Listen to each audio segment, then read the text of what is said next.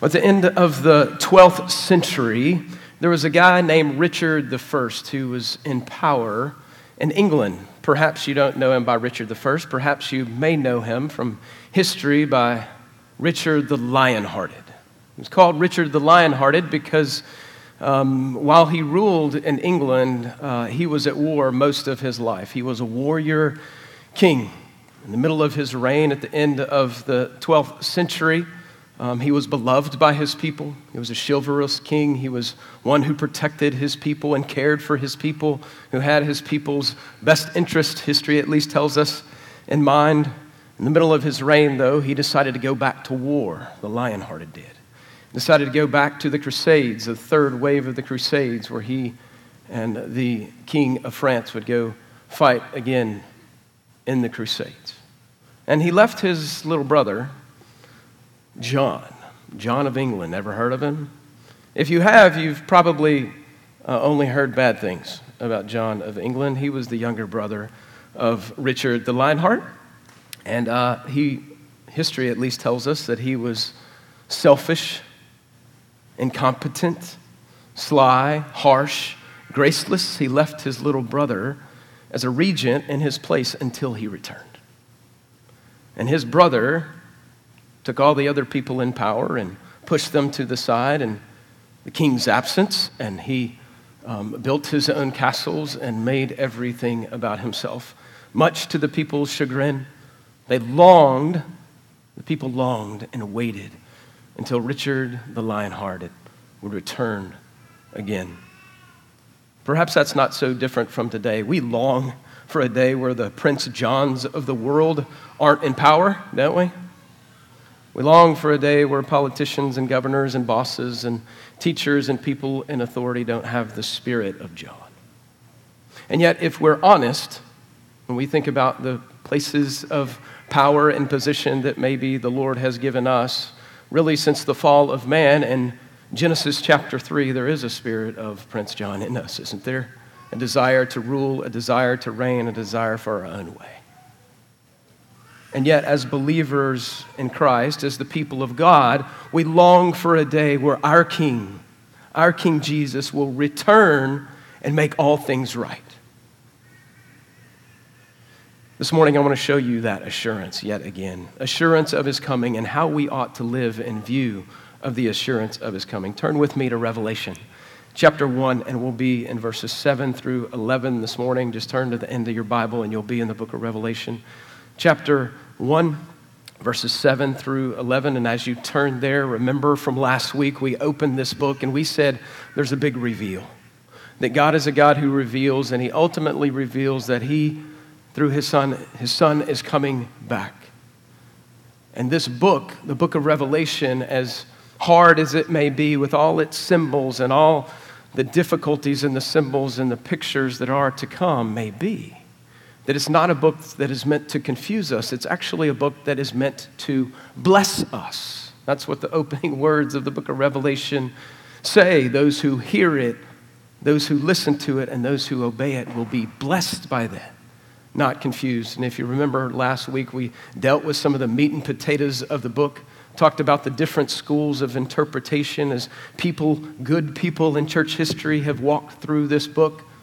Looked at different schools of interpretation, looked at the outline of the book a little bit, and then we saw the chief reveal.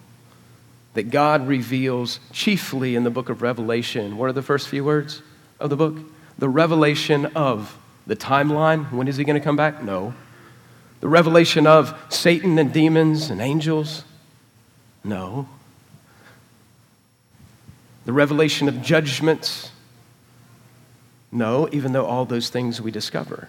The revelation singular of Jesus Christ. Just to note, this is no extra cost, okay? No extra cost. When you think about the book of Revelation, or you talk about the book of Revelation, maybe this will help you out a little bit. You ought to refer to it not as the book of Revelations, plural. You ought to refer it to singular, the book of Revelation, because it reveals one. It reveals Jesus. One, the whole theme of the book of Revelation is Jesus Christ. And some of you are scratching your heads. You're like, how many times have I used the phrase Revelations? And some of you are sitting there going, hey, I'm going to figure out how I can annoy the pastor for the next year and say Revelations just to get under his skin. Singular. This is the revelation of Jesus Christ. And last week, in the first few verses, what you see is this great picture of Jesus. He's the revelation. He's also the resurrection. He's also the one who reigns. He's also the one who redeems. He's also the ruler who will reign with us in his kingdom. Beautiful picture to which John worships Jesus, the King. And this morning we come to verse 7, and you're going to see more about Jesus, not just his person and work, but it's almost like in the beginning of this vision that John gets from Jesus, who's the revealed, who is also the revealer, you're going to see the end. So you get bookends this morning. Revelation 1, 7 through 11, we'll see the theme of this book, of his second coming. We'll see the assurance of his second coming and how we can be assured that he is coming. And then how do we live? We're going to see a great picture how to live until he comes. Revelation 1, 7 through 11. Let me get some water. Verse 7. Behold, he is coming with the clouds, and every eye will see him, even those who pierced him. All the tribes of the earth will wail or mourn on account of him. Even so, amen. I am the Alpha and the Omega, says the Lord God, who is and who was and who is to come, the Almighty. I, John, your brother, and partner in the tribulation and the kingdom and the patient endurance that are in Jesus, was on the island called Patmos on account of the word of God and the testimony of Jesus.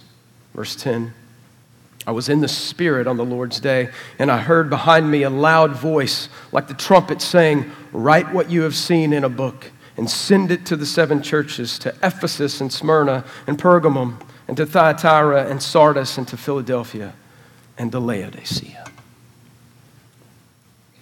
Let's look back there at verse 7. The first word, behold. Behold is the idea of look.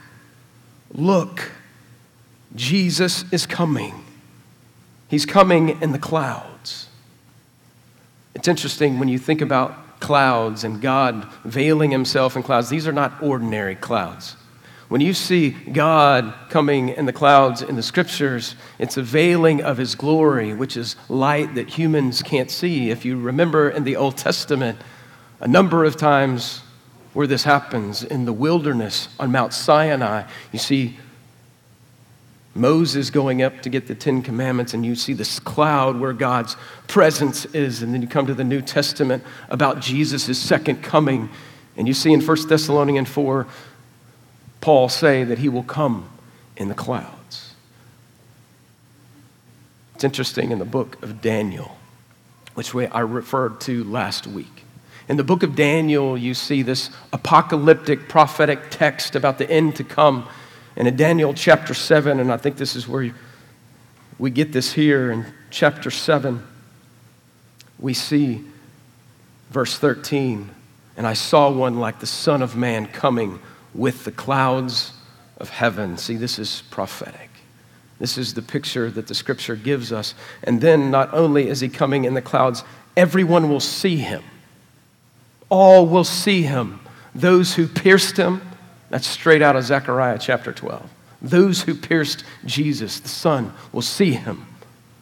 So all will see him. Those who pierced him and put him on a cross. All the tribes of the world, people that will rejoice at his coming. And also the people who will mourn. This text says that all the tribes will wail.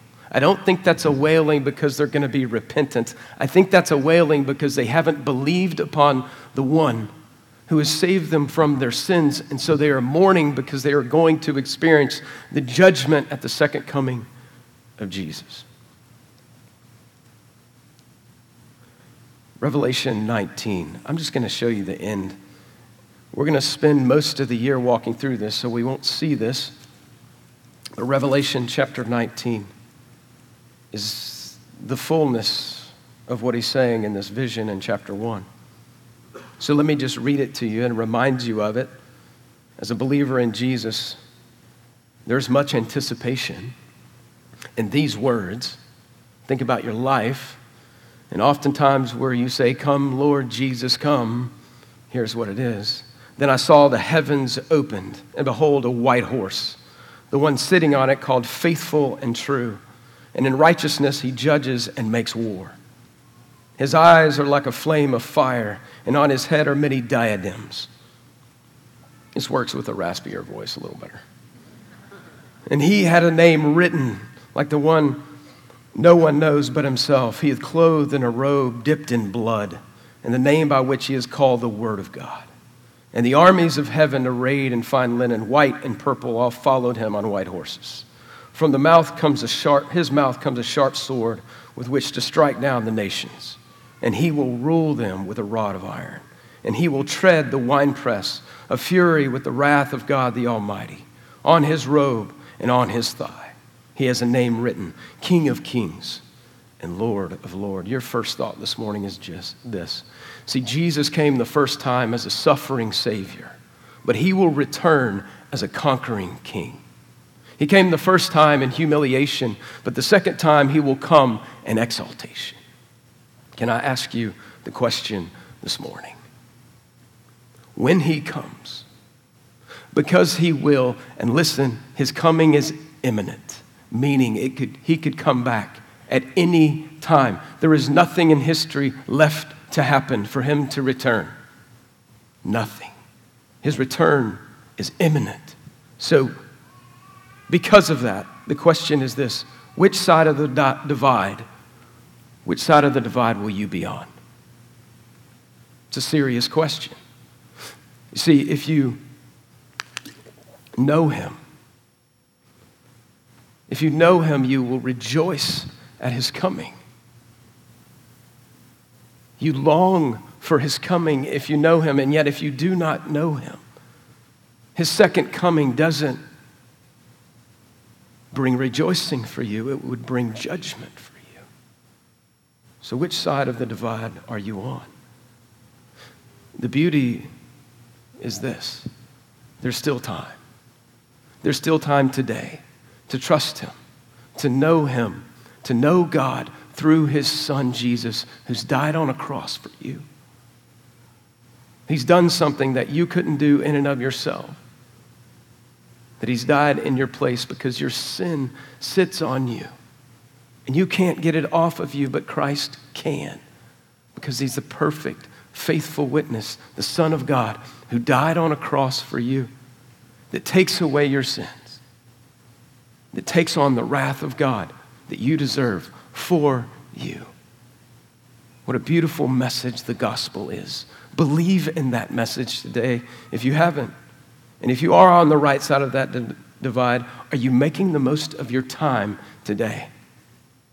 Are you making the most of the time with the people that you love, that don't know Jesus, that you would ask God to do a work that only his Spirit could do in their life, that you would open your mouth and share the lasting news of the gospel with them, that they might spend eternity in heaven as well? If you're a skeptic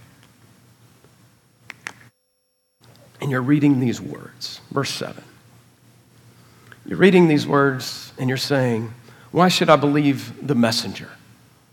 Why should I believe this message? Why can I count on it? Can I count on this message at all that comes from the words of John a couple thousand years ago? I mean, heck, it's been almost 2,000 years and he said that Jesus is going to return. He hasn't. If you're a skeptic, you may be thinking that if you're reading this passage. So why ought I believe this? You see, God puts his stamp on this. Look at verse 8. Verse 8 says that God is the Alpha and the Omega. And if you're a Christian, you know that phrase, Alpha and Omega. You may even use it for God. You understand it to mean the beginning and the end, that he is the beginning and the end, but he is the beginning and the end of something, more than that. See, the words Alpha and Omega are the first and last words of the alphabet in Greek. You may know that too. But there's more meaning than just beginning and end. It's the beginning of knowledge and understanding and the end of knowledge and understanding as well.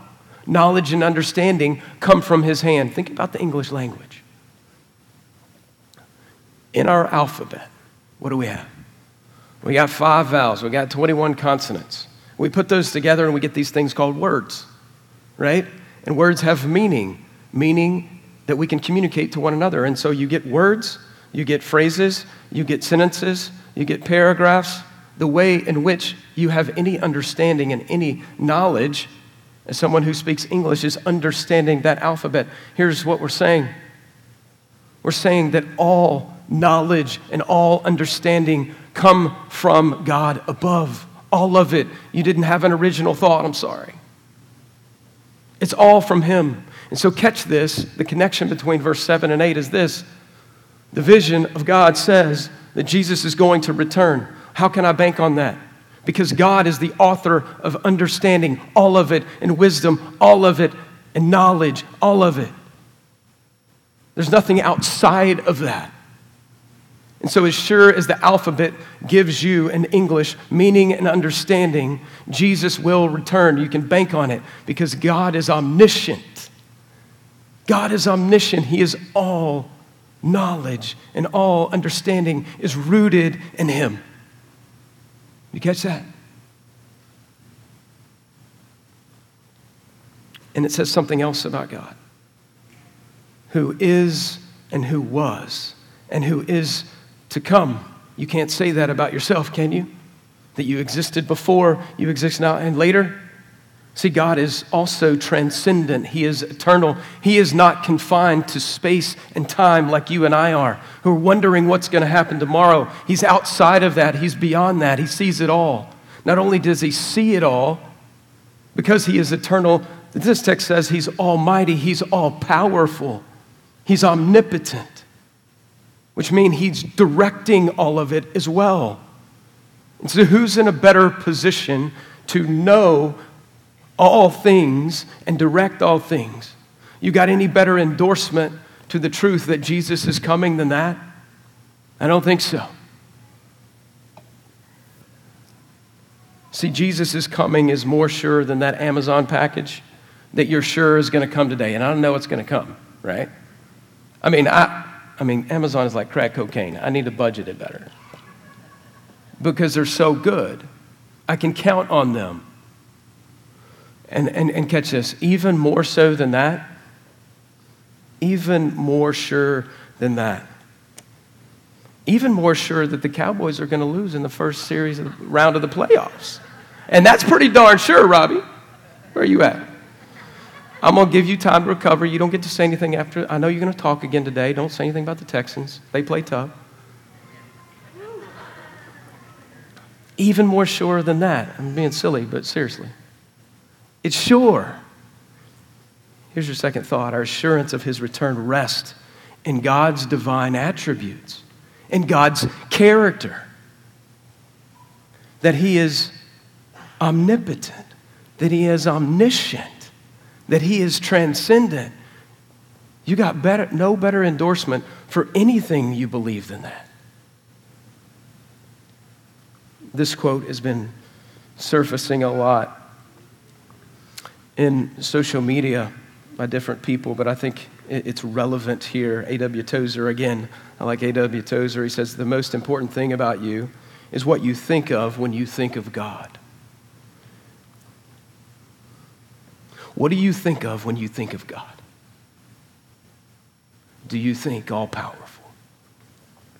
Do you think eternal, outside of time, sees all things, knows all things, all-knowing? Is that how you see God? Because if you see him that way, you will tend to trust what he says. That's true. You will tend to trust the things that you can't see in the future. That's true.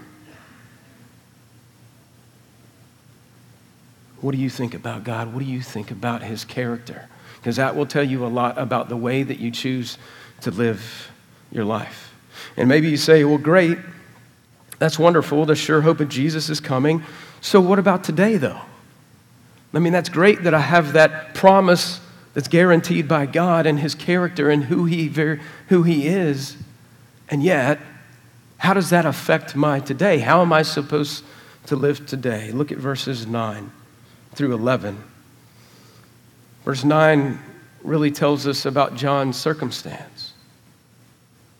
See, in the beginning or the end of the first century, Christians had it pretty rough, a lot rougher than we do today. So when you read verse 9 through 11 and you read of the persecution and the tribulation that John is going through, or anywhere else in the New Testament, or you spend any time looking at the first century and all the Christians of any time in history before the last 100 years in our lives, and you feel like this real disconnect, right? Because I'm not persecuted like that. I don't have tribulations as a Christian like that, so how in the world does any of this apply to me? But man, in the first century, especially at the turn of the first century, under Domitian's rule, the end of Domitian's rule at the end of the first century in Rome, it was rough for Christians. Christians were considered a contagion because of their superstition kind of religion. Politically, they were considered to be disloyal to the state. They weren't nationalist. They didn't care about their country because they wouldn't worship the Caesar. Christians in the first century religiously were actually, ironically enough, considered atheists because they wouldn't worship the pantheon of all the Roman gods. So they were considered as people who didn't believe in God. And socially, they were outcast. Remember, first century, there wasn't equal rights for everybody. It was very much a caste system, a class system, the haves and the have-nots, and everybody in between. And for the Christian can't live that way because the Christian believes that everyone is made in the image of God. And so they would care for the least of these and the weak. And they also wouldn't participate in the gross sexual immorality of the first century. There's nothing new under the sun, y'all. Nothing. And so they were outcast socially. Where do you think that got John as a Christian, or these 7 churches in Asia? Here's your thought. See, until Jesus returns, the normal Christian life is costly, not comfortable. The normal Christian, normalcy for the Christian historically has been costly, not comfortable. And I know that feels foreign to you. It does to me. And so this text reminds us that John, why was he on the island of Patmos? Check out this island, by the way. I mean, I know if you put some houses on it, it looks like a cool place to be, like a touristy place to be. Actually, you can go there now, and it is kind of a touristy place. But back then, this was like Alcatraz for people in Rome. Exiles, people who are being penalized as criminals. And so the island itself was a prison. And there was harsh labor. And guess what? The Apostle John, because he was a faithful witness, and because he shared the testimony of Jesus with people around him, he ends up there on a rock. He ends up doing hard labor. He ends up being treated like a criminal for being faithful to Jesus. He didn't get a new house for being faithful to Jesus. He didn't get health, wealth, prosperity for being faithful to Jesus and having faith in Jesus. He got exile and hardship. One commentator said it this way. He said, the title of this section of Revelation ought to be something else. It ought to be John, the apostle who suffered. And then the subtitle should be Prosperity Gospelers Do Not Apply. Listen, not always, as a Christian, if you're living for Jesus, not always will your life be comfortable. It will be costly. And why will it be costly? And even if we don't live in that day, even if we don't live in that day, it will be costly if we live for Jesus, if we live out our faith, if we tell people about the Lord, if we live in a way that honors him, even in a culture that doesn't. You may not be the most popular in school because of it. Did you hear that? You may not be the most popular in school, kids, because of it. You may not get the promotion because you're not willing to cut corners in your business because you want to have Christ-like character. You might not be seen in the lights the way you want to be seen in the lights because you follow Jesus. See, it's interesting that Jesus' life was costly. It was ultimately costly for him. And to live as a Christian is often costly, or it ought to be. And what do you do with your comfort? Listen, it's a blessing. I'll say that first. The comfort in which you and I live is certainly a blessing from the hand of God.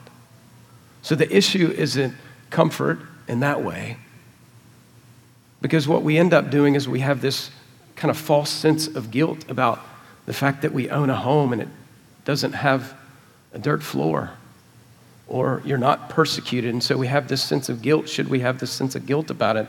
I don't know about you. I go back and forth on those things, how I live. Or I get to go to Chick-fil-A 3 times a week, just not Sunday. I mean, there's blessing in that. I don't think the question is that we have some false guilt about the comfort, that kind of comfort that we live in. But here's what I do think we struggle with. I know I do, at least. Because I live in that blessing and comfort, do I just tend to try to provide myself more comfort and lack of dying to self in the way I ought to die to self to serve my King? That I seek more after my comfort and ease than I do pleasing him. It's a whole lot easier not to share my faith than share my faith. That's pretty uncomfortable. It's a whole lot easier to go along with that crude joke in the workplace and laugh it off than to not. See, until he comes, the normal Christian life is costly. It's not just comfortable. One of the problems we also have in this is that we live in a culture that doesn't tell us to die to self. We live in a culture that says, do whatever you want. Everyone has to accept you exactly the way you are. Don't change. Don't work on the things that are struggles for you. Make everyone else around you accept you for who you are. And there's a really confusing message there for Christians, because there's two sides of this coin. There is the truth that we are accepted by God, but we're accepted by God on our basis or the basis of Christ. You're accepted by God on the basis of what Christ has done for you, not in and of yourself. You're accepted and you're loved by God because you're made in his image. That is true. You're fearfully and wonderfully made. And yet at the same time, if you know Jesus, you ought to be at war with what the Bible calls your flesh inside of you, that will be there until you die. Paul even goes as far as to say that you ought to make war against your flesh. Don't accept the things in your life that need to change. Reject them, learn, and grow. Paul also says this way: be conformed more and more and more into the image of Christ. And you know what that means? That means repentance. ought to mark our daily lives, knowing positionally we are accepted by God, we are loved by God, and yet at the same time, he wants us to grow into Christ's image, and that's not always the message you hear from culture. That's not always the message you hear, God bless them, from the church. It's not always the message you hear from a well-meaning counselor. See, the life of a believer is acceptance by God, but it's also repentance and growing in Christ. And so it is costly in that way, that you ought to be growing and changing. So he's coming, and the assurance of that coming is the character of God. But until then,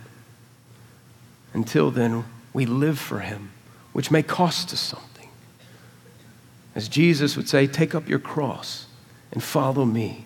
Be conformed to my image, which might not always be that popular in the world that you live in.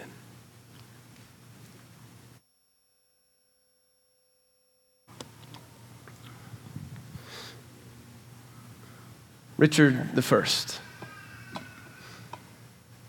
he did return. He did return to find his little brother John making a mess of things. One historian said it this way when he returned: the people of England suffered under John, longing for the return of the king and praying that it might soon be over. Then one day Richard came. He landed in England and marched straight for his throne. Around that glittering coming, many tales are told, woven in the legends of England. John's castles tumbled like ninepin. Great Richard laid claim to his throne, and none dared stand in his path. The people shouted their delight. They rang on and on the bells. The lion was back. Long live the king. One day, a greater king will lay claim to a realm greater, for sure, than England. Those who have abused the earth in his absence, seized his domains, and mismanaged his world will all be swept aside. See, how much more will the Lamb, who is the Lion of the tribe of Judah, how much greater will his reign be? That all things will be made right. That's God's pledge to you, Christian. Did you know that? It's his pledge to you. That's his guarantee. That's his assurance to you. Because he's the Alpha and the Omega.